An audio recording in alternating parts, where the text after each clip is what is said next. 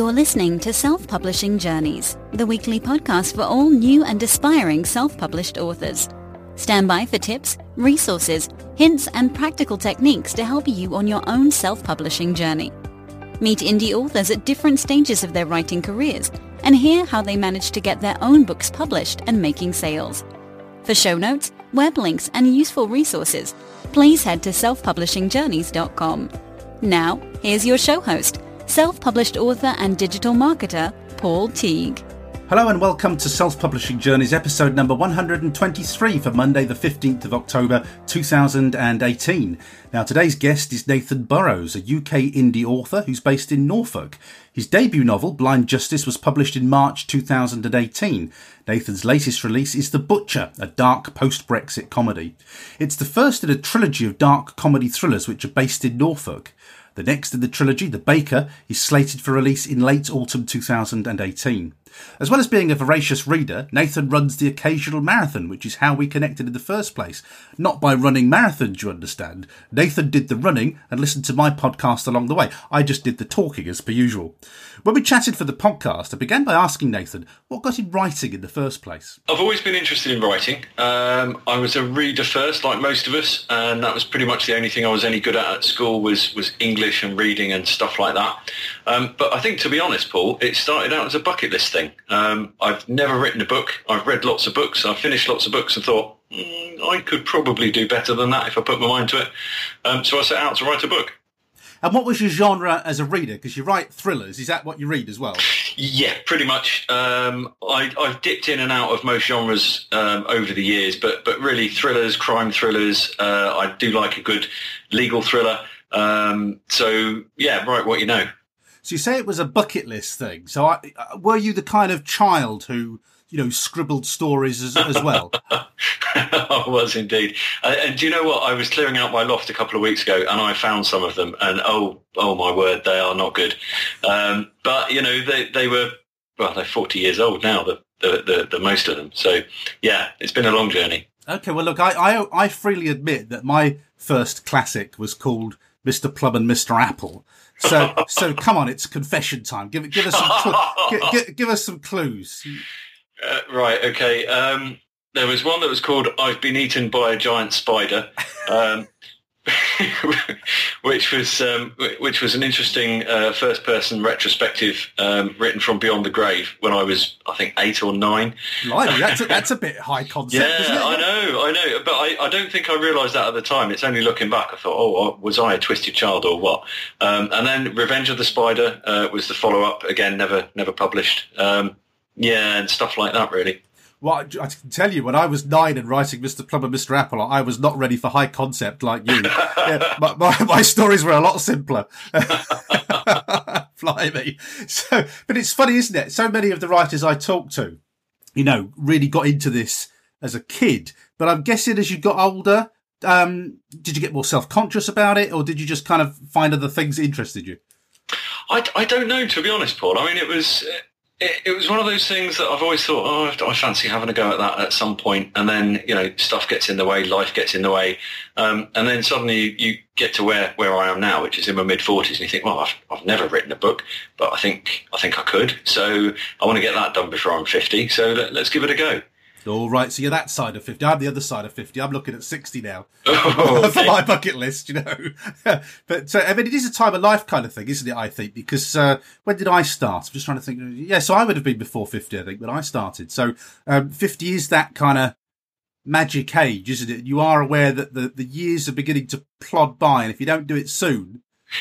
Absolutely. Statistically, it's over halfway.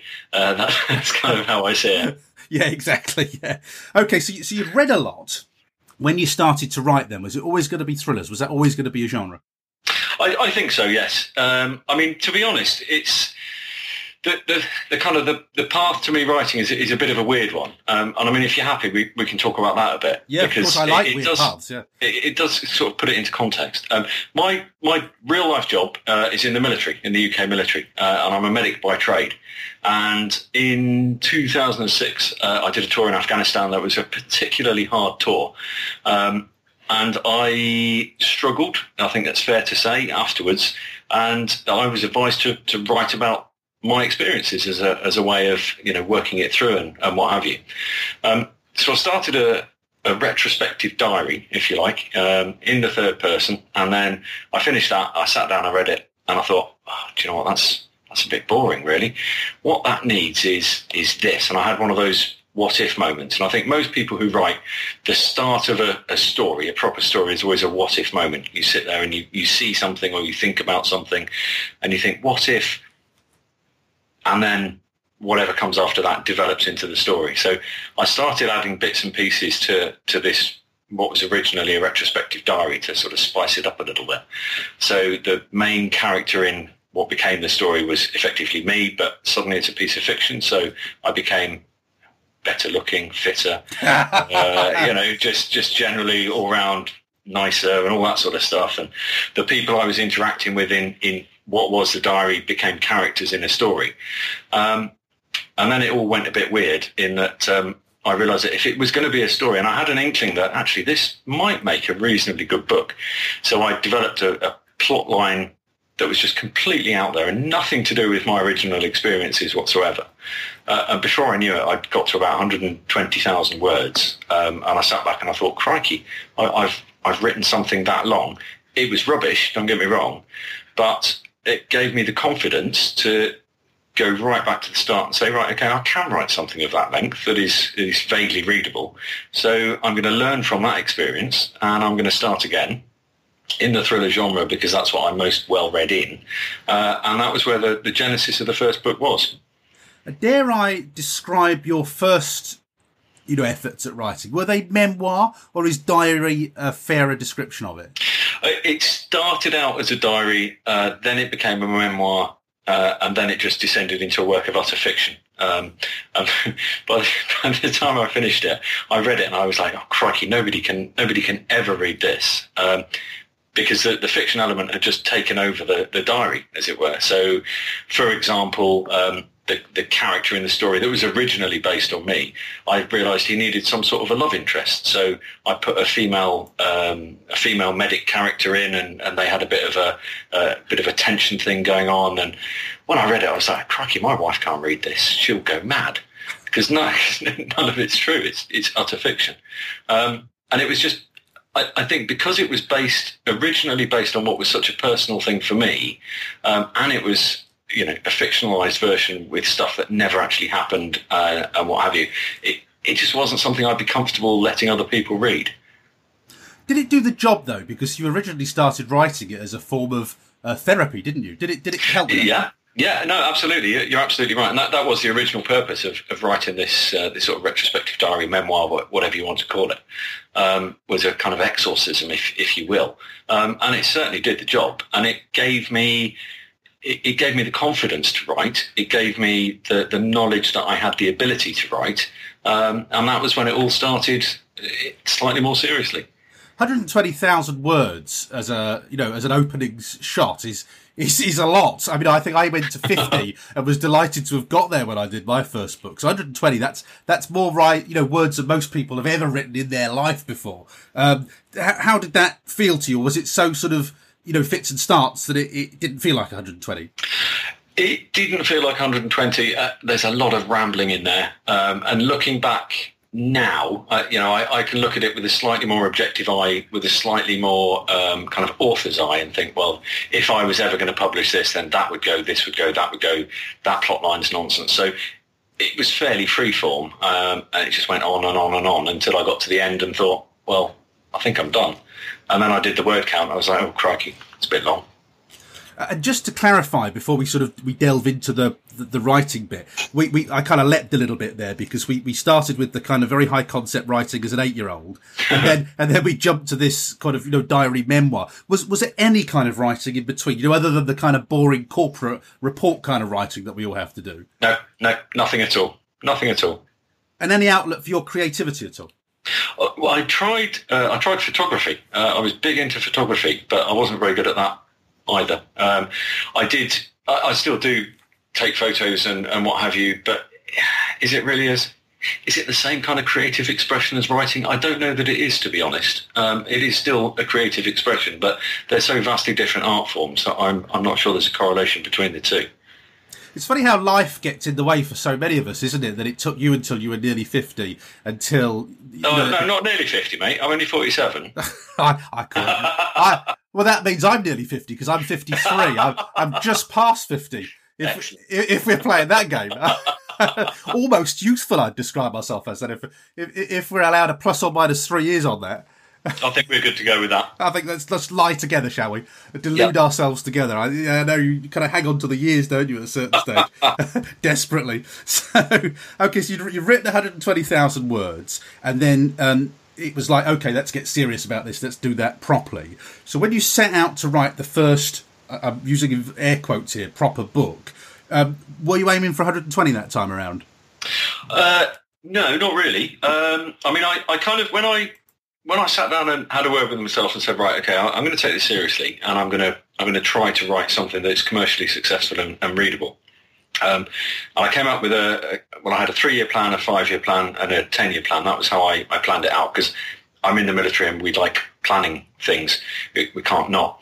So I took the first year, and I thought, right, at the end of this year, I want to have done 2 things. I want to have educated myself as much as possible about writing, about the whole publishing piece, about the self-publishing, the independent publishing journey, about how all that stuff works. And I want to write something of publishable length. And I had about 100,000 words in the back of my mind as a good length for a thriller. So that was my original goal, was about 100,000 words. And where did you go then to immerse yourself in that writing life? What were your sources of information? Well, the primary one really was podcasts. I mean, I spend a lot of time in the car, and I spend a fair bit of time running as well. And 2 things you can do when you're either driving or running is listen to stuff, and you can't really do a lot else. So I started dipping into podcasts and basically subscribed to as many as I could, worked out which ones were the most valuable in terms of educating me about the whole self-publishing process. And I listened to them. So the first 6 months really was, right, I want to understand this industry. I want to take a logical approach to understanding it in order to make the best of what I hopefully am about to write in the second 6 months. And then when you approached self-publishing and you started to listen to the podcast, some people find it completely overwhelming. And I know I've done talks to people who think it's just as easy as writing a book. And then you see what's really involved. You say, oh, crikey, I don't fancy that. What are you like on kind of the tech scale, 0 to 10? Does it worry you? Or are you good at this stuff?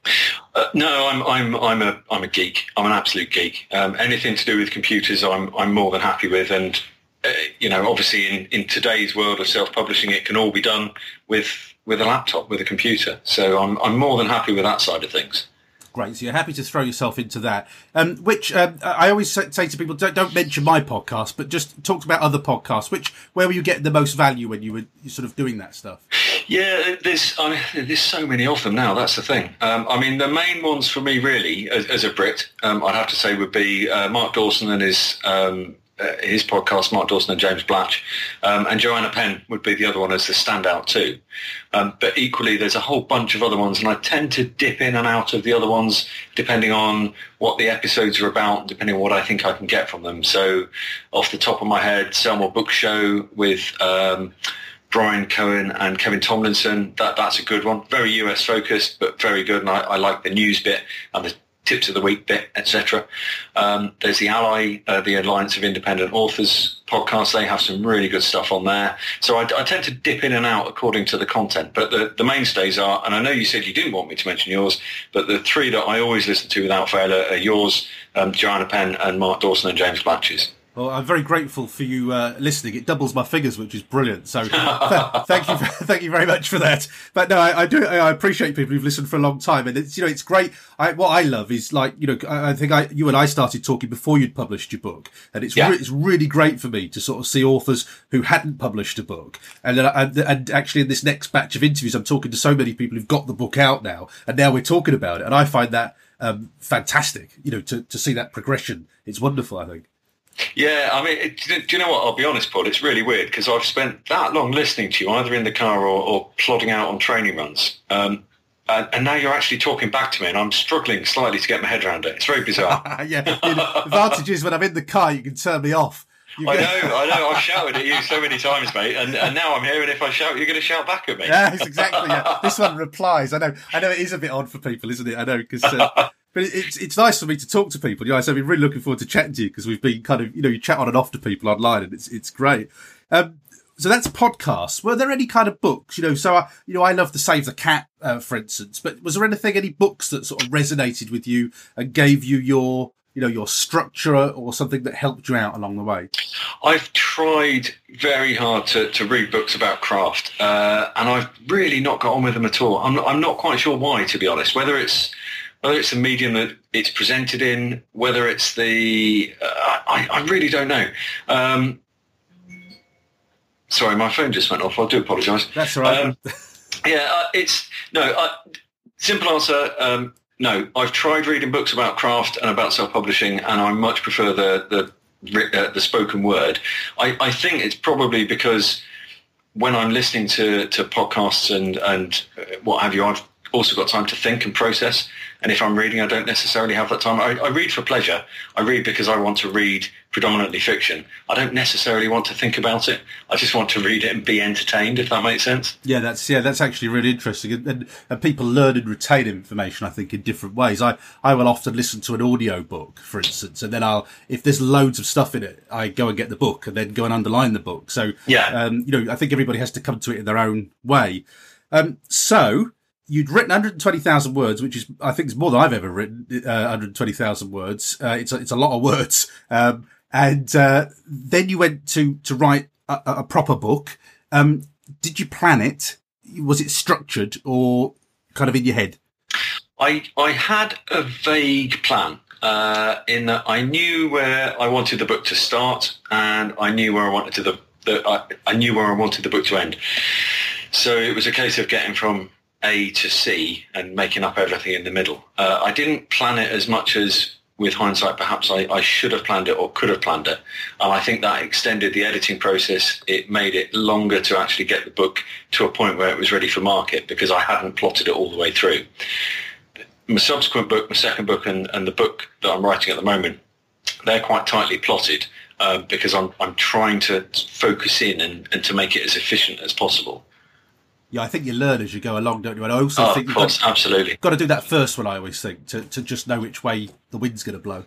Yeah, absolutely. And I mean, like I said, like so many other writers, my first one is in a drawer, and it's probably never going to see the light of day.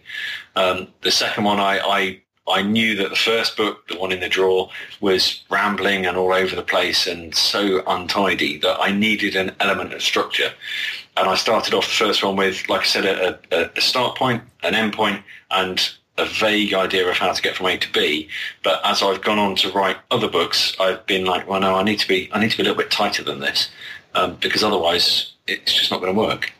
I absolutely love your cover on Blind Justice. It's just brilliant. Where did you get that done? Oh, thank you. That was, when I say thank you, it's nothing to do with me. That was a pre-made cover that I bought from a company called thecovercollection.com. And as far as I can work out from their website, it's a couple of ladies who do pre-made covers in all genres. It was 50 quid. I saw it. I thought, that is absolutely perfect. I want that one. So I bought it. I'm just looking at. Have I used the Cover Collection? You probably listen to me more than I do, but I'm just trying. Is it something collective I've used? I don't know whether I've heard of that one. Okay, no, it's thecovercollection.com, and they've got loads and loads of covers. They're dirt cheap. They do custom covers as well, but I think there's a bit of a wait for them, which says it all, really. They do good stuff, so I'm more than happy to recommend them. Ooh, I'm having a look at that now. That's good. I like it. Yeah, they've got some cracking stuff on there, mate, and it's not particularly expensive. So, ooh, now this is very interesting, because I'm thinking of getting some, proper covers on my other thrillers, and I'm liking those. They're very nice. Okay, cool. Well, they've certainly come in my recommendation. Brilliant. Okay, right. Well, let's get a look at then after we've chatted. Thank you very much. I loved your cover. Now, it's a legal thriller too, and I found that interesting that you went for legal. What made you go for that? Yeah, not sure really, because I've only been in a courtroom once, and that was when I was a kid, and I got done for, let's just call them motoring offences. That's probably safer. I don't know, to be honest. I don't know where it came from. I think it was really The idea behind the book was, a bit of backstory here, I was working in the Middle East for a while. This was last year, and I was living in basically a small tin box. The metal things that go on the back of lorries, the big containers. Yes, yeah. Well, I was living in half of one of those for 6 months. I tell you, if my writing income doesn't improve, I might be joining you. I can't recommend them. I can't recommend. They're called Corimex in military terminology, and it's kind of portable accommodation. So I'm living in one of those. I was away from home. I was there for 6 months, and I'm a chronic insomniac at the best of times. And one night I was lying there in this metal shipping container, tossing and turning, thinking, well, this is a bit rubbish. This is a bit like being in prison, I think. I've never been in prison, but I was imagining. And then I had that what-if moment. So what if I was in prison? What if I was in prison for a crime that I didn't commit? And as I'm tossing and turning, I'm like, it's been done before. So many people have done that story. How can I make it different? And it just kind of evolved from there. And in the end, it turned into a legal thriller. That I knew I wanted it to be a thriller. I knew I wanted the central spine of the story to be about a man who's wrongfully convicted and how he can regain his freedom, etc., etc. And it just kind of developed from that central spine. I didn't set out to say, right, I want to write a legal thriller. That's what I'm going to do. It was a case of, I've got an idea, I've got a central spine, I've got my point A and my point C. How do I get there? And with that particular example, the best way to get there was by doing a legal thriller. Simple as that. Well, you hear a lot about people writing procedural thrillers, and yet you're into legal. So when you do a legal thriller, how much time are you spending on the internet checking out the detail of law? Or do you not really need to do that? Can you do it with what you know of TV court cases?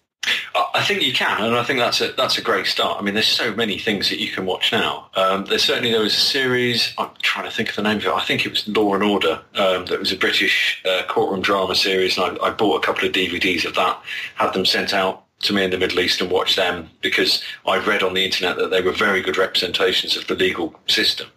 But equally, there was probably just as much time spent on the internet trying to work out the subtleties of the legal system, in particular the legal points of law, etc. And I'm fairly sure that if somebody with a legal background read Blind Justice, they would probably get about halfway and think, nah, this isn't really particularly good. But it's a judgment call. It's, how to what extent do you research a subject before you write about it? I mean, you write sci-fi, Paul, but you've never been to space.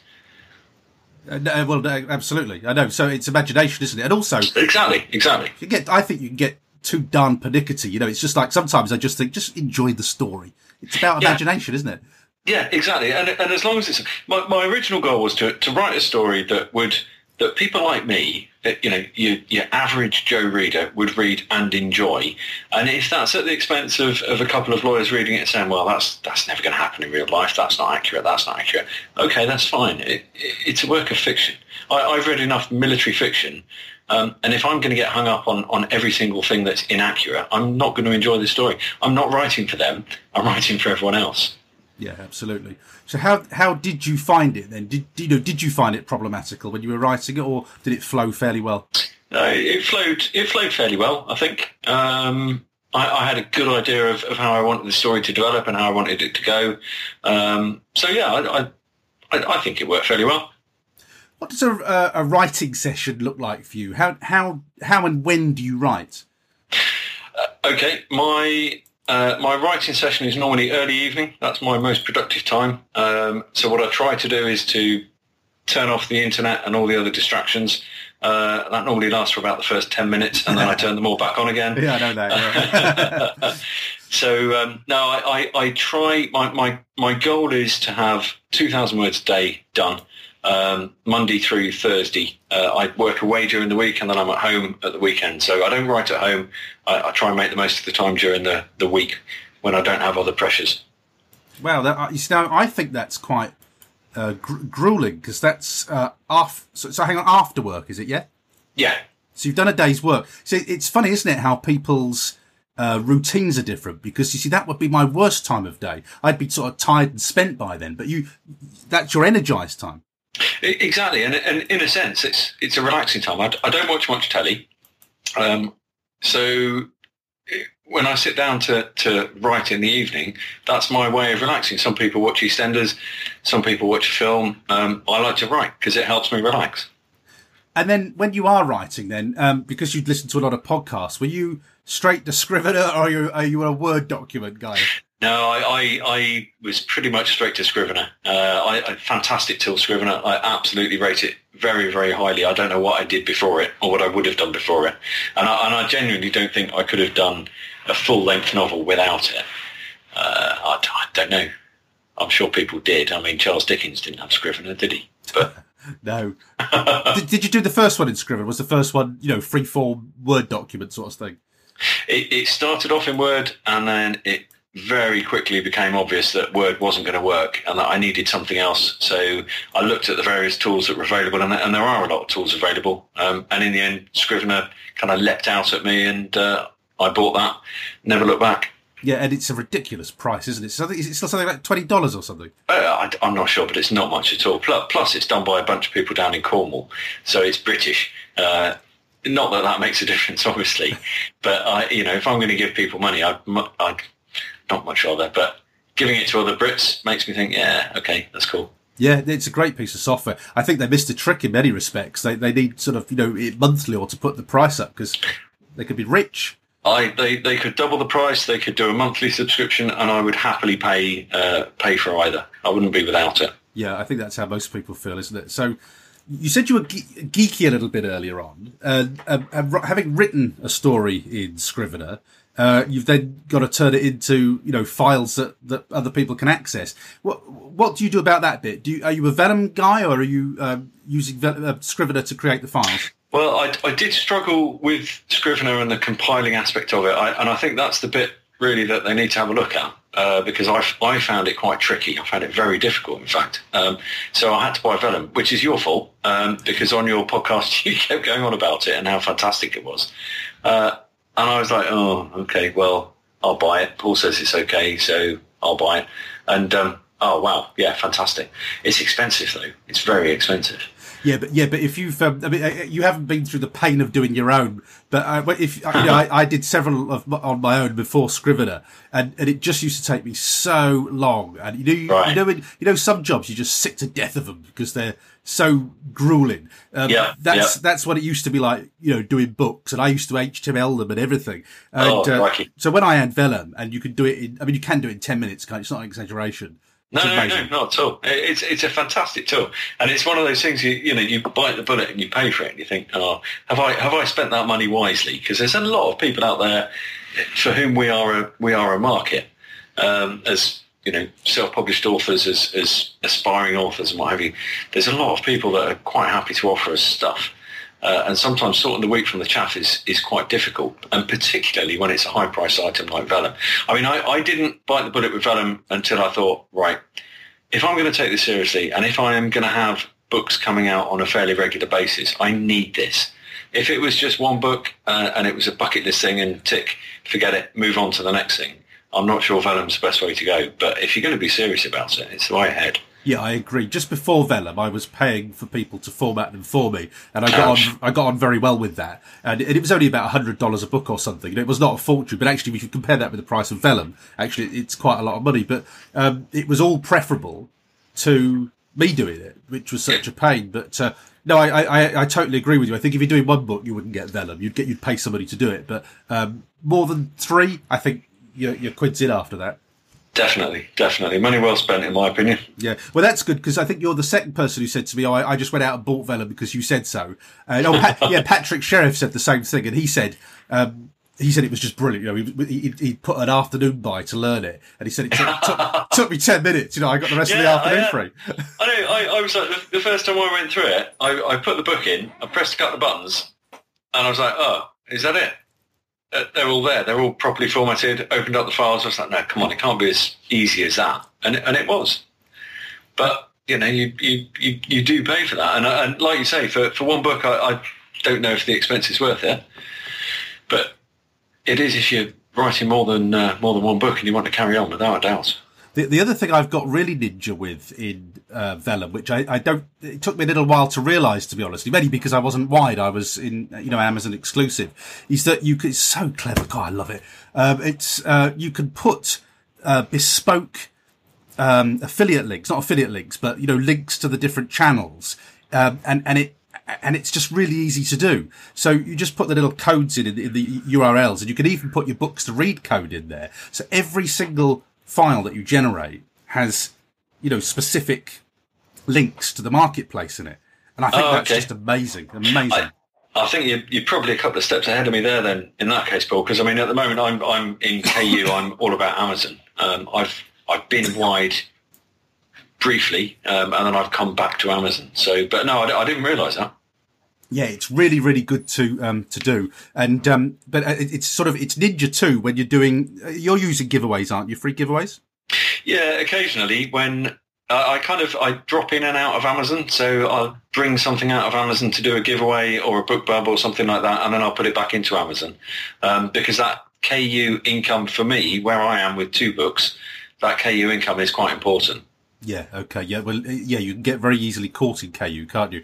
Just before we delve into that, into the marketing that I know you've done, I do want to go into your BookBub in some detail, because you were kind enough to let me have that information via email. And it's funny. I've just been talking to somebody else today who's a former guest on the show who did a 99 cents promo, who's also going to let me share his information as well on the show. So I just think the more we share this stuff, the more we can figure out. Whether that's what we need to be doing or not. That's a good spend, So I just wanted to talk to you about editing before we moved on to the marketing stuff. All right. Oh, is there a story in there? I have an opinion on editing. Go on, but please carry on. No, you go for it, mate. Well, I was gonna say to you, we got to the Scrivener file and we squirted it through Vellum, but I was going to ask you, what form did editing take? What editing did you do, and what did you get anybody else to do the editing as well?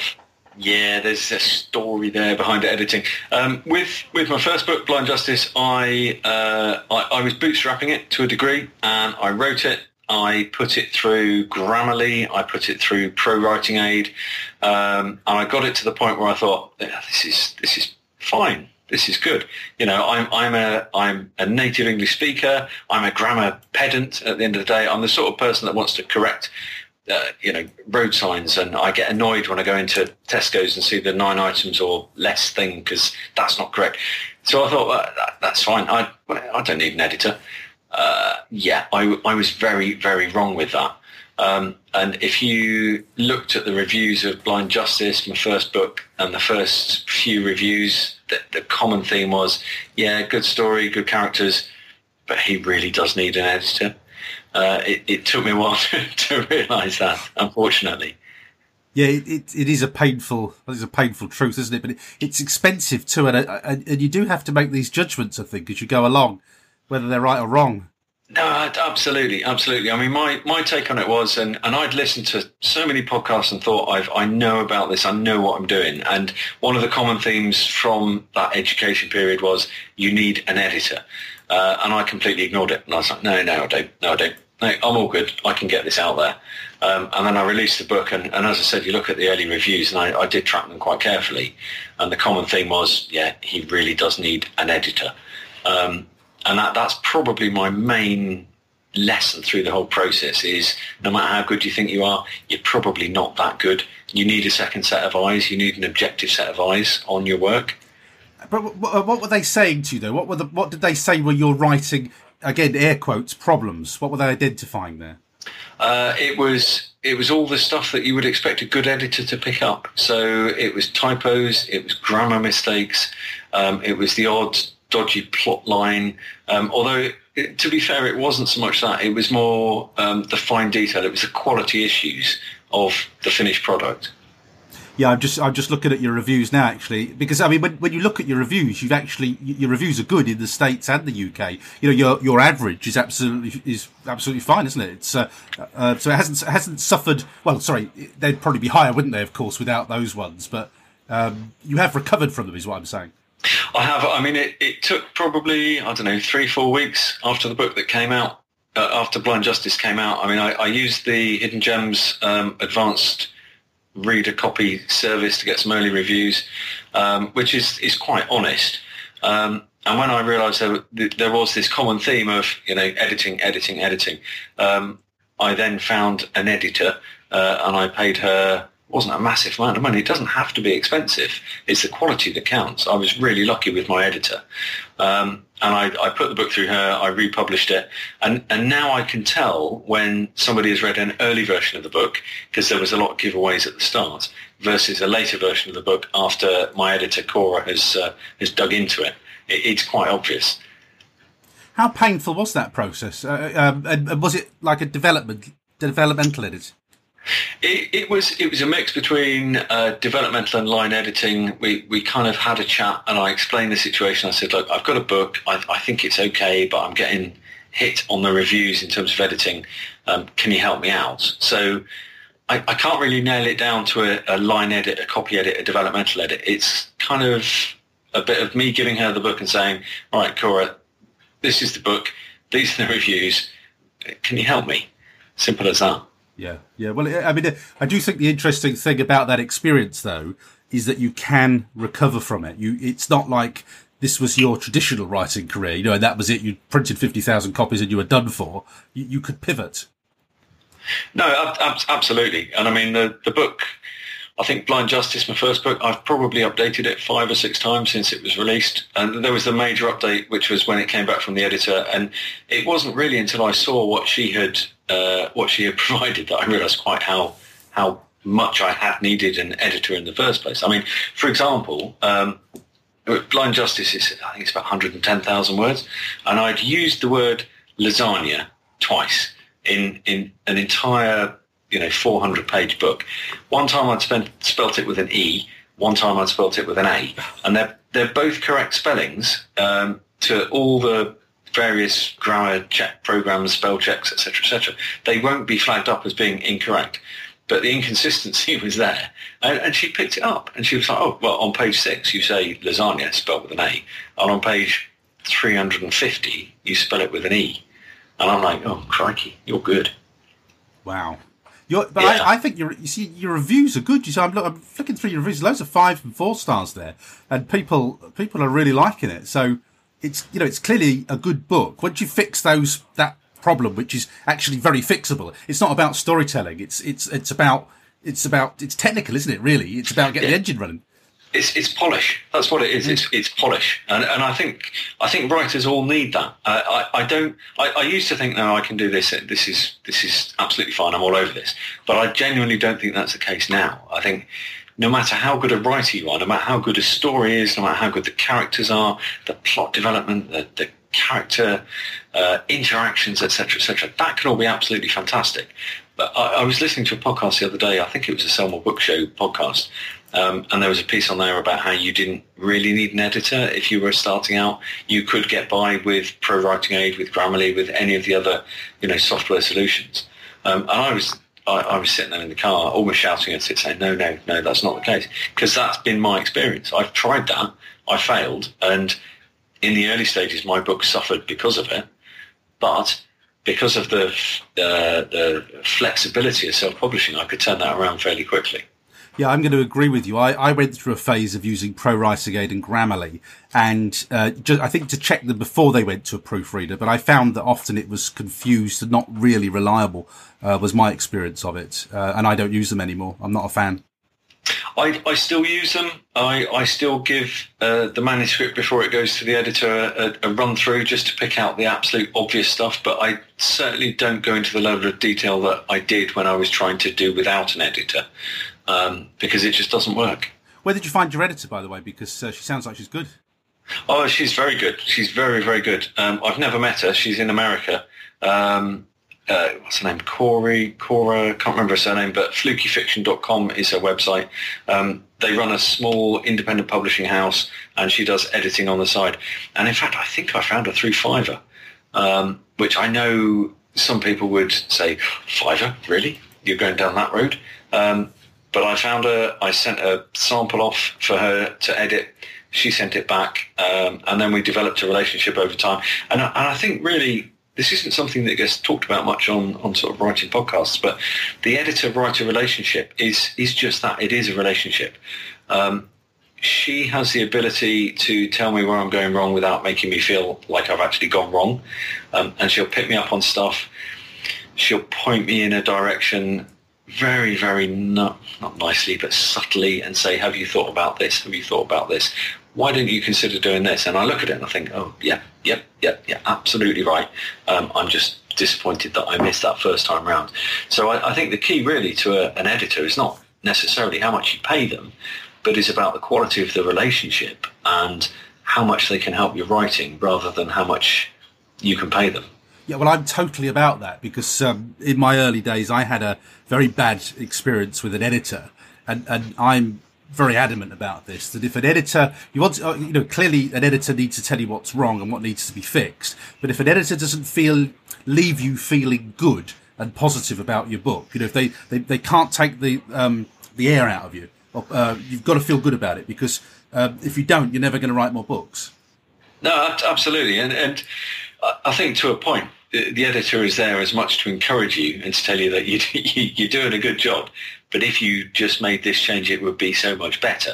And that really is the key. I did go through a fair few editors before I found Cora. And I paid them quite a lot of money. And I look back now and I think, well, yes, you edited the text, but you missed the sense of the writing.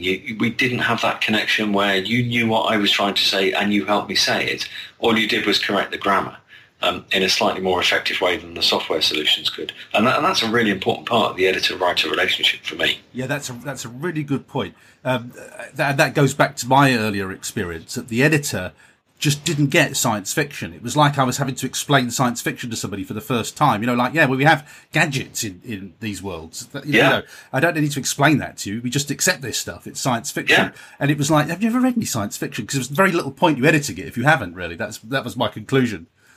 Yeah, no, you're absolutely right, Paul. And I mean, and the other thing with my editor is that because she's the stuff that I write is quite British, and there's a lot of British idioms, there's a lot of British idiosyncrasies and references in there, and I think having a non-British editor really helped with that, because she was looking at them from the perspective of, right, do I understand these as a non-Brit? And she helped me modify them so that non-British people could understand what I was trying to say. It's really interesting you say that too, because I've had this. Mine aren't Brit thrillers, but they are British. So there are British, words and phrases in there. And I know, I'm beginning to think I need to pay more attention to this, because sometimes people say, I haven't got a clue what that meant, because it's so British, and you forget that. You are writing for an international audience. So I think I'm going to have to become more aware of that now, because I'm seeing that feedback too in reviews. Yeah, that's a really interesting point. I mean, one of the areas that I'm struggling in terms of sales is most of my sales are to the UK, and then Canada and Australia, not the US. And there's a bit of me now that's thinking, looking forwards, right, okay, that's a much bigger audience. The US audience is much bigger than the other territories. So how can I tap into that? And I don't know is the answer. That's the next challenge for me, I suspect. I've actually started to put at the bottom of my book descriptions on Amazon now. I always put that there are scenes of a sexual nature in my thrillers where there are, but also because some people don't like that, and also that they're written in UK English. So I'm saying that up front so people know that it's not me messing up. Because sometimes people will give you bad reviews and say you're spelling incorrectly, and whereas actually no, it's just English. It's how we spell in England. Yeah, I've not had any reviews that have picked me up on British English versus American English. But from the books themselves, I do try and make it quite clear in the blurb that it's a British book, it's a British thriller. So I think it's interesting. Lee Child, for example, he's from Dudley. And he's absolutely nailed how to write and sell to an international audience and not a British audience. So, yeah, that's something I'm going to be giving a fair bit of thought to in the next few months, I suspect. Yeah, and again, you've got to actually start this journey to learn this stuff. No, haven't you? Absolutely. And it is a journey. It's fascinating stuff. Now, the other thing I haven't asked you yet is, were you always going to be self-published? Did you, or was it a part of you that wanted to go trad? There was. I'll confess openly. I did send out the some early chapters of Blind Justice to agents, etc., and I got absolutely nothing back. And I think in part the reason for doing that was it was the validation piece. It was a piece about, well, if somebody in the industry thinks this is good enough to publish, then I've kind of made it. I've validated myself, as it were. But that didn't last for long. And in the end, I thought, well, hang on a minute. Why am I doing this? Why should I do this? And I'm sitting here now. My first book only came out in April of this year, so I'm fairly new to the whole industry. But I'm doing all right without a traditional deal. Would I take one if one knocked on the door? I genuinely don't know. And I know I've listened to you on the podcast kind of having these discussions.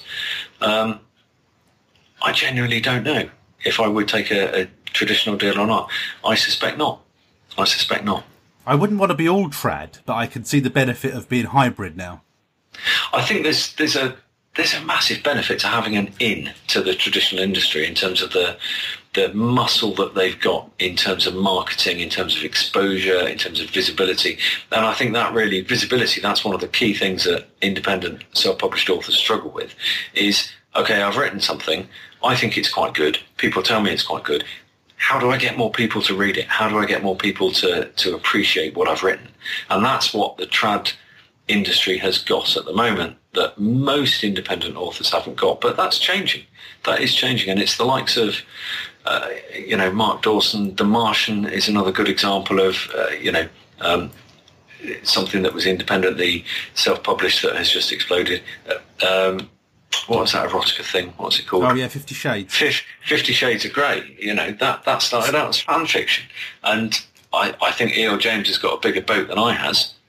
Yeah, exactly. I think I was a bit quick to answer that, wasn't I? The 50 Shades. So I should have.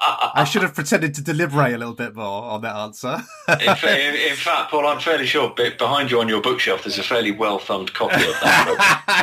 Oh, what was that book again? Oh, I struggle to remember. Giving the game away there. Okay, so writing the first book, is only the beginning of this journey, as we call it. So, I know you've done some promos, and you and I have spoken about a book club. What do promos look like for you at this stage in your career? We'll get on to talk about that book club afterwards, if that's okay. Yeah, no, that's fine. I mean, it's a visibility thing. I mean, at the end of the day, I am a brand new author. I don't have an audience. I don't have a following. I am right at the beginning of the journey. And I mean, it's really about what I'm trying to do at the moment is to get people to read the books, to appreciate what I'm writing, to like what I'm writing, in the hope that they will want to buy what I'm writing in the future, and building that audience, building that tribe, to use a fairly common phrase. And that's really where I'm at the moment. I don't have read-through. I know we're going to talk about BookBub soon, but I don't have read-through. I can't say to people, right, I'll give you this book for next to nothing, and then lead them into a pathway where they'll buy my backlist. That's not where I'm at yet. That's where I'm hoping to be in the future, but I'm not there just yet. So let's talk about this BookBub then. Now, the difference with this is that this was a 99 cents deal on the first book. Is that right? Yeah, that's correct. It wasn't just the first book; it was the only book. This was an international BookBub, 99 cents, and it was for The Butcher, which is my second book, which is a dark comedy thriller, nothing to do with legal thrillers. No read-through, no sequel. It was just a standalone. Okay, and so let's talk about the numbers then. How much did you pay for one of those, first of all? It was about 200 and something quid, 230, 240 quid. Right, so quite expensive then. And not cheap, not cheap. Were you jittery beforehand? Oh, yeah, absolutely. I mean, really, my goal when I took the BookBub on was to not lose money. So what I wanted to do was to make what I'd spent back, in the hope that I would benefit from the visibility that it would give me.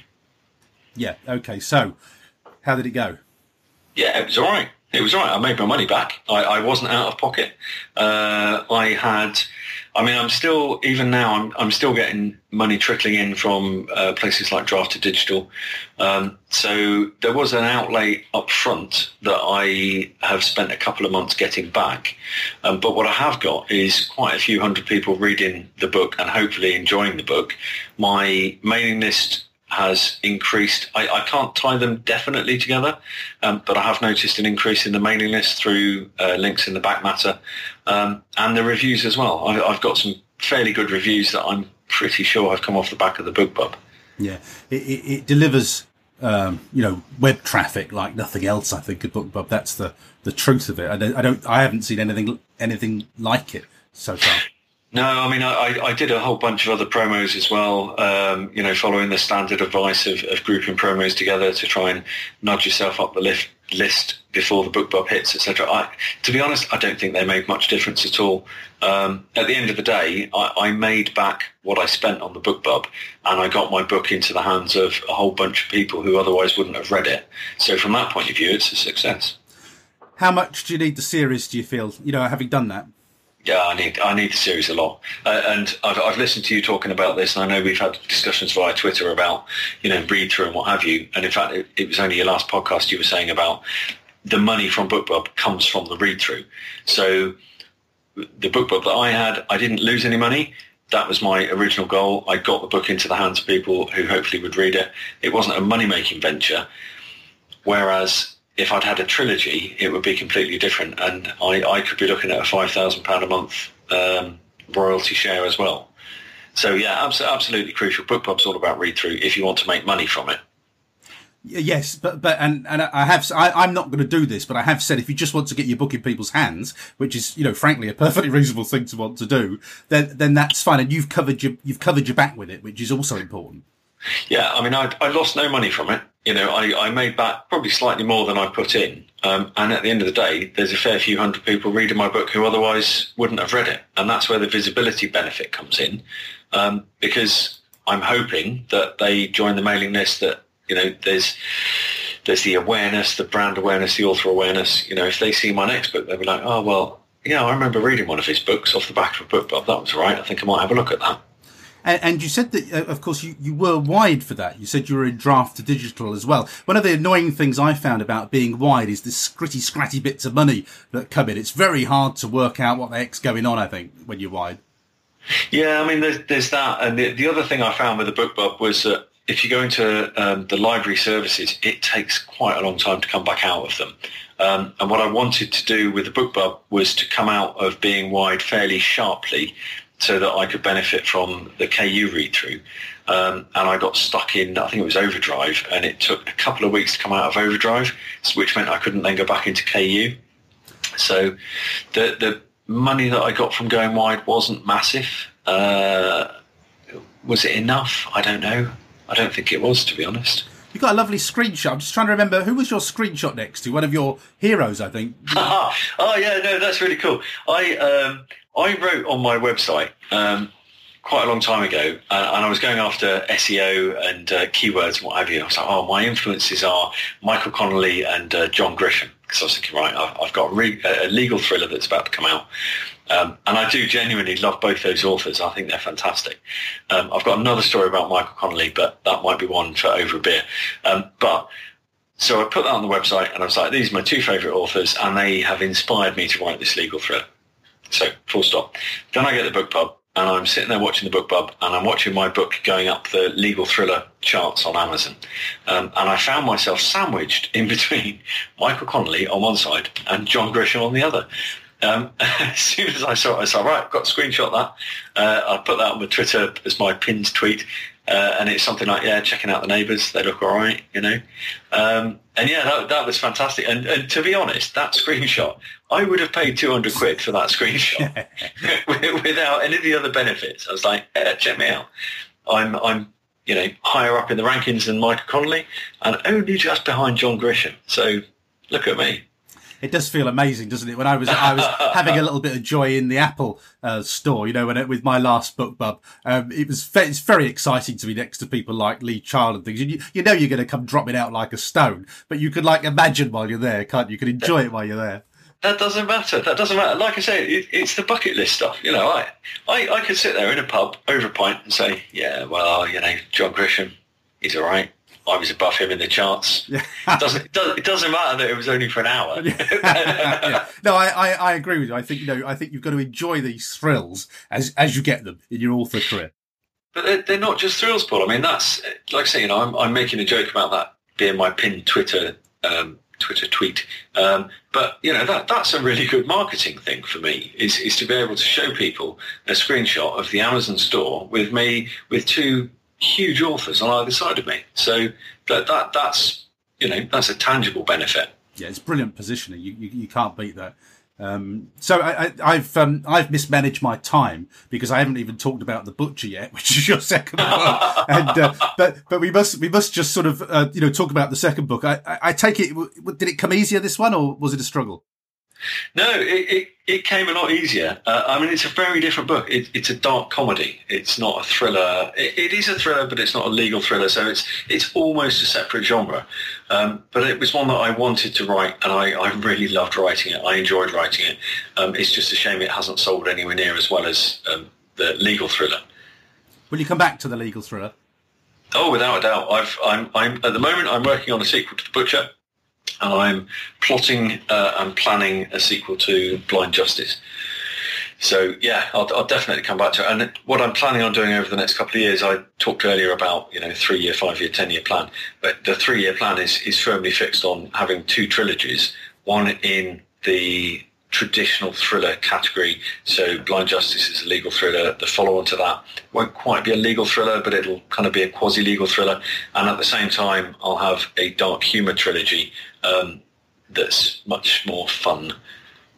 Yeah, okay. And then the other thing that I've only just clocked, actually, is you've got an audiobook done of The Butcher. I have, yeah. That's fairly new, actually. I was probably a bit premature, to be honest, in getting an audiobook done. I spent a fair whack of money getting that narrated. I didn't want to go down a kind of royalty share route, so I stomped up and had that done. Part of that was wanting to have the audiobook alongside the ebook and the print book as close to release as I could, which with hindsight probably could have waited for a little while until I knew that The Butcher was selling well before having that done. But I had the narration done. I had all the files, and I thought, right, okay, what can I do with these other than just sell it as an audiobook? So I decided to launch a podcast, the idea being that I would launch each chapter on a weekday in the hope that people would download the chapters, not want to wait until all the chapters had been released to listen to the audiobook, and then buy the full audiobook from me directly. That was the original plan.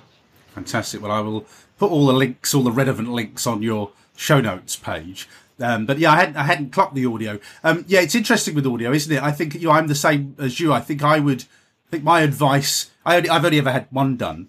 The first part of a trilogy, which is not very helpful. But I'm the same as you. I think I'd wait to see that the book's selling before I invested the money in an audio. It's a lot of money, isn't it? A lot of time as well.